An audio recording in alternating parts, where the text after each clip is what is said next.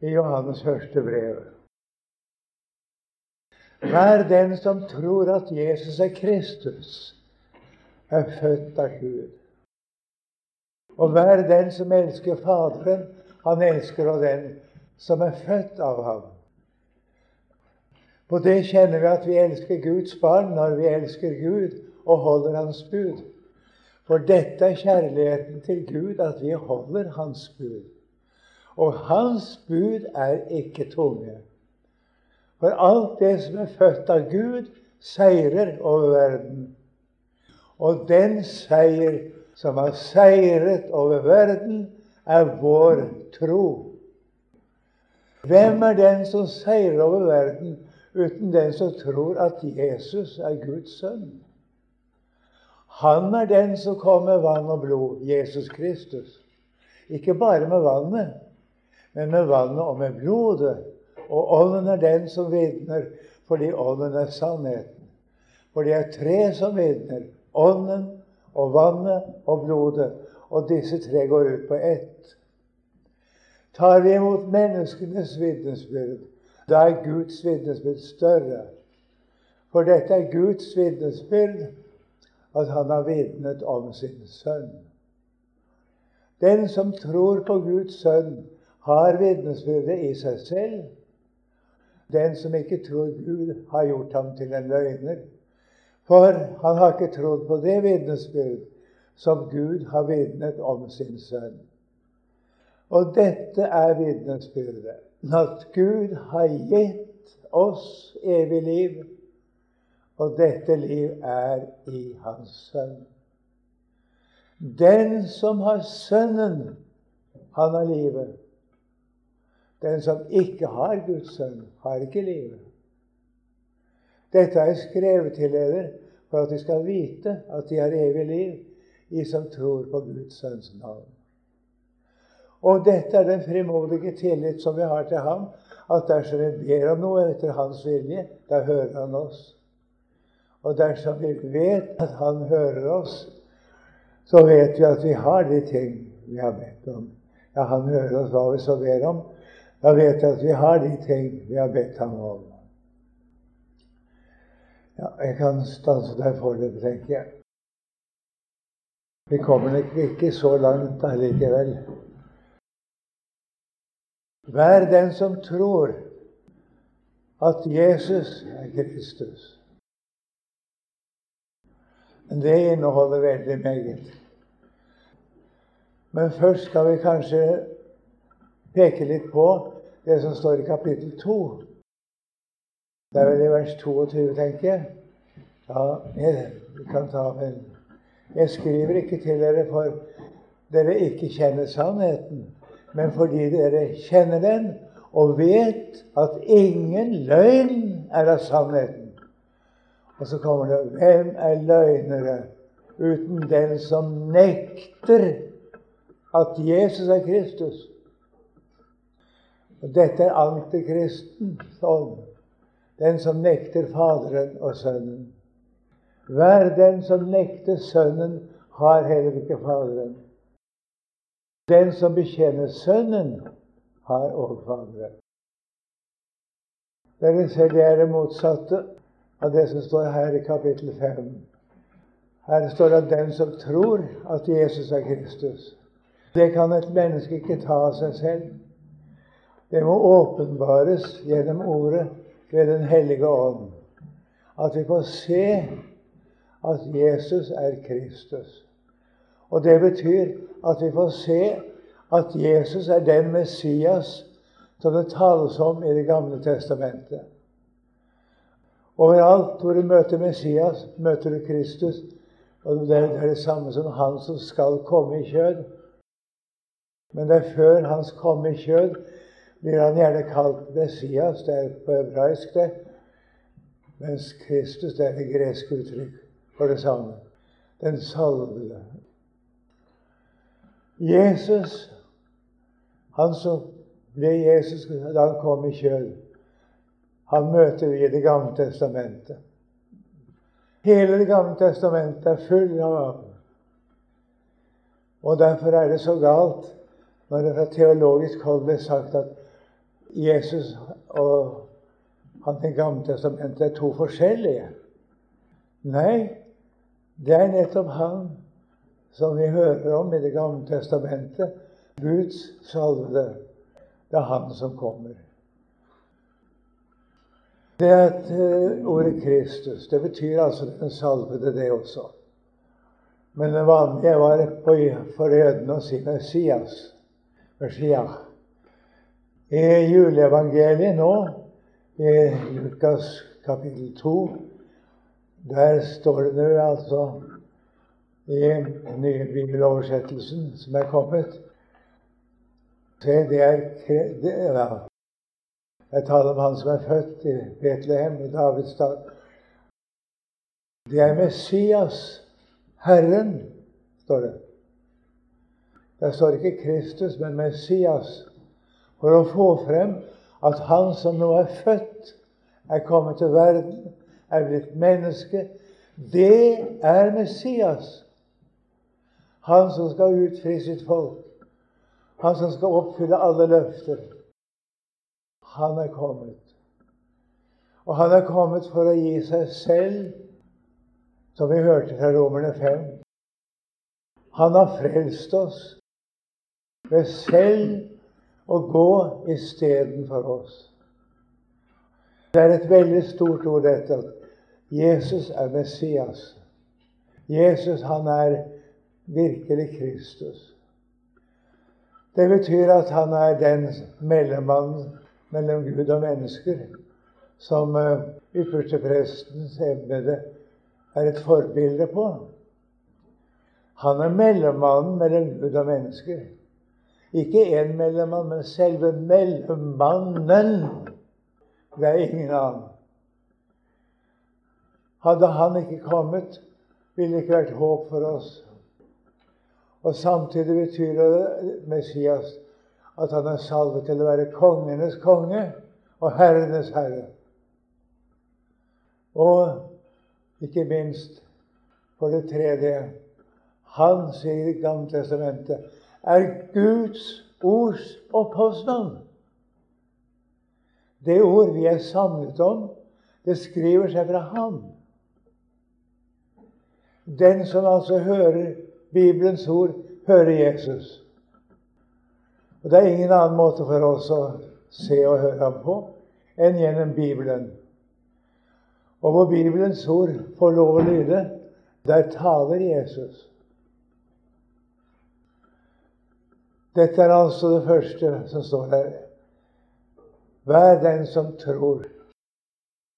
Og det å tro betyr egentlig å sette sin lit til. Ta sin tilflukt til. Det er ikke et intellektuelt begrep, men det er et åndelig begrep. Og det er uttrykket for hjertets holdning når det står om å tro. Hele veien i Nytestamentet, og som i Gamle, betyr det å tro. Det betyr noe meget mer enn å holde for sant. Det betyr det også, at man holder for sant. Men det betyr meget mer enn det. Det betyr å sette sin lit til og virkelig stole på. Og du vet, det er forskjell på å holde noe for sant og på å kunne stole på det. Og det vi kan gjøre her, er å stole på Jesus i liv og i død. Nå sier ordet videre at den som er født av Faderen, han elsker også den som er født av Faderen. Og det er et kjennetegn på de kristne. De kjenner seg knyttet til hverandre. Og der i den sammenheng kommer et viktig ord. Du kan hende du spør, har jeg kjærlighet til brødrene? Elsker jeg de kristne? Det kan hende du synes det er vanskelig for deg av og til. Og spør deg selv, har jeg den rette kjærlighet til de kristne? Og så svarer ordet, på det kjenner vi at vi elsker Guds barn. Når vi elsker Gud og holder hans bud. Altså Guds barn er de som kjenner Gud, som holder hans bud. Og hans bud er ikke tunge. Jeg hørte en som sa det en gang, at det var det besværligste som var. Det var et hardt krav, et bunnhardt krav, at vi skulle elske Gud. Ja, det er sånn mange ser det. Men det er ikke det det sies her. Dette er kjærligheten til Gud, at vi holder Hans bud. Og Hans bud er ikke tunge. For alt det som er født av Gud, det seirer over verden. Og dette er den seier som har seiret over verden. Det er vår tro. Hvis du ser i kapittel 3 her i 1. Johannes brev, så står det noe om Guds bud. Der står det at dette er Hans bud, at vi skal tro på Hans Sønn, Jesu Kristi navn, og elske hverandre således som Han bød oss. Men det er mange som, når de hører tale om bud, så går de til loven.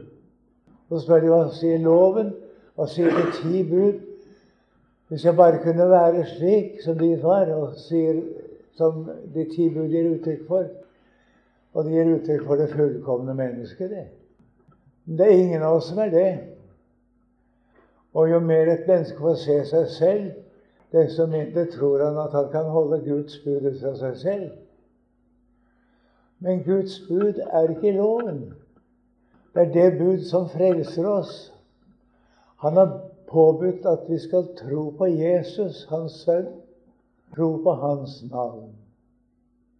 Og så elske hverandre, således som Han bød oss. Og du vet, det er ikke noe svært, sånn tungt menneskelig sett, dette. Det er at vi virkelig stoler på Jesus slik som Han er. Og Han er den som har tatt ansvaret for alle våre synder. Vi hørte fra Romerbrevet der ens rettferdige gjerning til livsens rettferdiggjørelse for alle mennesker. Jesus tok på seg alt hva vi har forbrutt og gjort Gud imot. Og Han har vært det vi skulle ha vært, men ikke er. Han har oppfylt alle våre plikter overfor Gud. Han er fullkommen rettferdig. Og det er den rettferdighet vi har fått som en gave fra Gud, og som vi her blir bedt om å tro på. Slik er det. Og høre hva Gud sier. Denne stemmen min i dag, den svikter meg aldeles. Der hvor mennesket tror på Jesus, der kommer også kjærligheten til alle kristne på en særskilt måte. En føler seg knyttet til andre kristne. En vet at de tilhører hverandre fordi vi tilhører Jesus. Og dette er den seier som har seiret over verden. Det er vår tro. Det er ikke vår egen strid, men det er troens gode strid, som apostler kaller det. Og den er lett på en måte. Det er Herren selv som virker i oss dette. Og så verdslighet og fristelser og hva det kan komme ellers.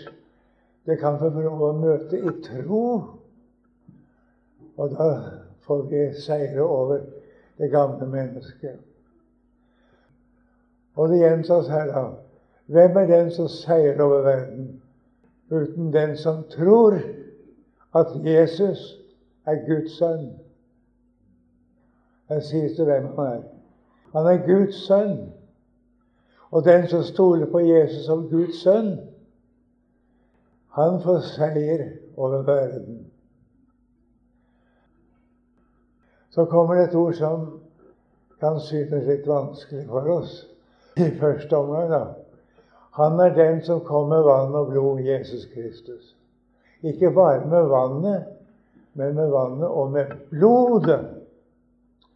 Det sikter til en vranglærer som het Korint, samtidig med apostelen Johannes. At han lærte det at Guds sønn, eller Jesus Kristus, han kom med vannet, med dåpen. Og de ble jo kristne da. Men han kom ikke bare med vannet. Han kom med vannet og med blodet. Han lærte det, nemlig denne Kerint, at vel i Jesu dåp, da ble altså Gud knyttet til Jesus. Jesus var bare et menneske først, men så ble han knyttet til Gud i dåpen ved Johannes-dåpen, da Jesus gikk for å la seg døpe. Og så var Gud sammen med Jesus inntil han en stund før han døde på korset. For Gud kan ikke dø, lærte han, og derfor var det ikke Gud som døde. Det er en forferdelig vranglære. Og den grep om seg. Og det er mot denne vranglære det står slik her. Han kom ikke bare med vann. Han kom med vannet og med blodet. Det var Gud selv som døde på Golgata i Jesus Kristus. Det står i Apostelens gjerninger, kapittel 19, et uttrykk om som lyder slik: Gud utga sitt blod for å frelse oss. Det er aldeles ufattelig, men det står slik, og det er slik. Det som Jesus har gjort, det har Gud gjort. Og det som Jesus har gjort, det har vi gjort. Han gjorde det på våre vegne, i vårt sted. Altså, Jesus har oppfylt alt det som loven krever av meg. Jeg har det fullkommen oppfyllelse av loven i Jesus. Og den er meg tilregnet av Gud selv ved troen på Jesus. Og dette er meget å takke for. Det er tre som vitner, sier ordet her. Det er ånden, og det er vannet, det er siktes til vår dåp, og det er blodet, det er forsoningen. De er tre som vitner. Ånden er den som vitner, fordi ånden er sannheten. Så er det ånden og vannet og blodet som vitner, og disse tre går ut på ett. Og så tar vi imot menneskers vitnesbyrd. Da er Guds vitnesbyrd større. For dette er Guds vitnesbyrd. Han har vitnet om sin sønn. Det er det store ved dette vitnesbyrd. Det er et vitnesbyrd om Guds sønn. Hvis vi da tror på dette vitnesbyrd, den som tror på Guds sønn, han har vitnesbyrdet i seg selv.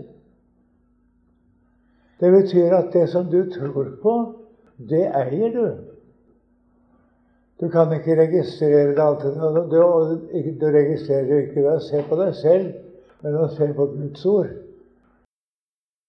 Men den som altså tror på Guds sønn, han har vitnesbyrdet i seg selv. Den som ikke tror Gud, har gjort ham til en løgner. Fordi han ikke har trodd på det vitnesbyrd som Gud har vitnet om sin sønn. Det er jo mange mennesker som sier at de er troende, og gjerne vil være det. Men de kan ikke noe med dette med forsoningen og stedfortredelse. Og dette med Jesus, at han levde og døde for oss. Nei, vi har med Gud å gjøre, og vi skal tro på Gud. Men alt dette med forsoningen, det vil de ikke ta med. Da har han gjort Gud til en løgner. For den som ikke tror på det vitnesbyrd som Gud har vitnet om sitt sønn, han står utenfor det hele. Og så kommer det vers 11. Og dette er vitnesbyrdet, at Gud har gitt oss evig liv. Det er altså en gave som Gud har gitt oss, og som vi derfor skal få lov å ta imot. Han har gitt oss evig liv i sin sønn. Dette liv er i Hans Sønn. Så den som har Guds Sønn, han har livet. Den som ikke har Guds Sønn, han har ikke livet. Der sier altså Guds ord hvem det er som er frelst, hvem som har det evige liv. Det er den som har Guds Sønn. Han har livet. Men den som ikke har Guds Sønn, han har ikke livet. Altså Gud sier både hvem som er kristne, og hvem som ikke er det. Og det kan vi prøve oss selv på. Dette skriver jeg til dere, for at de skal vite at I har evig liv, I som tror på Guds Sønns navn. Det er nettopp det hele går ut på. Da eier du Jesus. Da er du frelst. Da blir du glad I Guds folk. Alle andre som også tror på Jesus. Og der tror jeg at jeg blir nødt til å stanse I dag. Vi vil takke deg, Herre, for dette ord, for ditt vitnesbyrd, at du har vitnet om deg selv, og hva det er vi har I deg. Jeg ber om den nåde, Herre, over oss alle, at vi må tro på deg, Herre, at du alene er vår frelse, og at det er I deg vi har det evige liv, men at alle som tror på deg også har dette liv. Takk, Herre, for det er din vilje at vi skal tro på deg og elske hverandre, således som ditt ord taler om det. Så takker vi deg for denne stund I ditt navn. Amen.